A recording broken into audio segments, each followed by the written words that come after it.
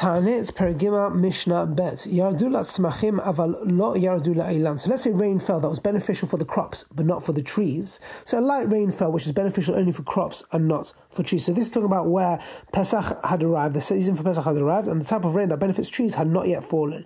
This is the season when trees are supposed to blossom. Thus, if they do not receive rain right away, they will not develop properly.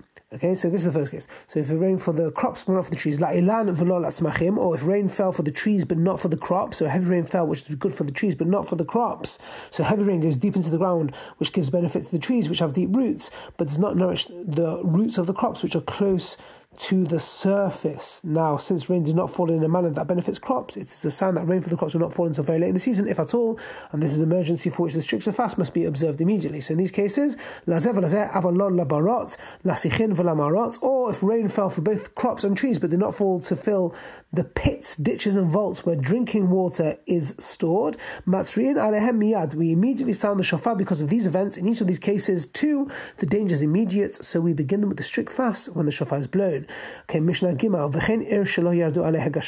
Similarly, if it did not rain on one town while it rained on all the surrounding towns, that town has apparently been singled out for a curse from heaven.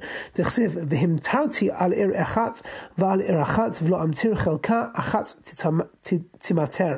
the pasuk is written in Amos, I will bring rain on one town, but on one town I will not bring rain. One area will be rained upon, etc., and the area upon which it will not rain will dry up. So in this pasuk, God says that when rain is withheld from one specific town, he's sending a message to its residents.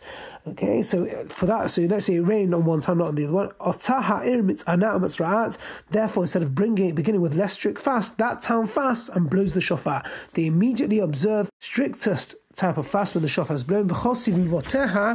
On all the surrounding areas, the towns, they fast but do not blow the shofar, i.e. they observe the less strict fast. They must fast because they will be affected by a food shortage in the first town, but they do not need to observe the strict fast because they were not directly cursed. Rabbi Akiva says, they blow the shofar but they do not fast. Since they're not in direct danger, they do not decree a northern area fast but observe a special day of prayer. Have a great day.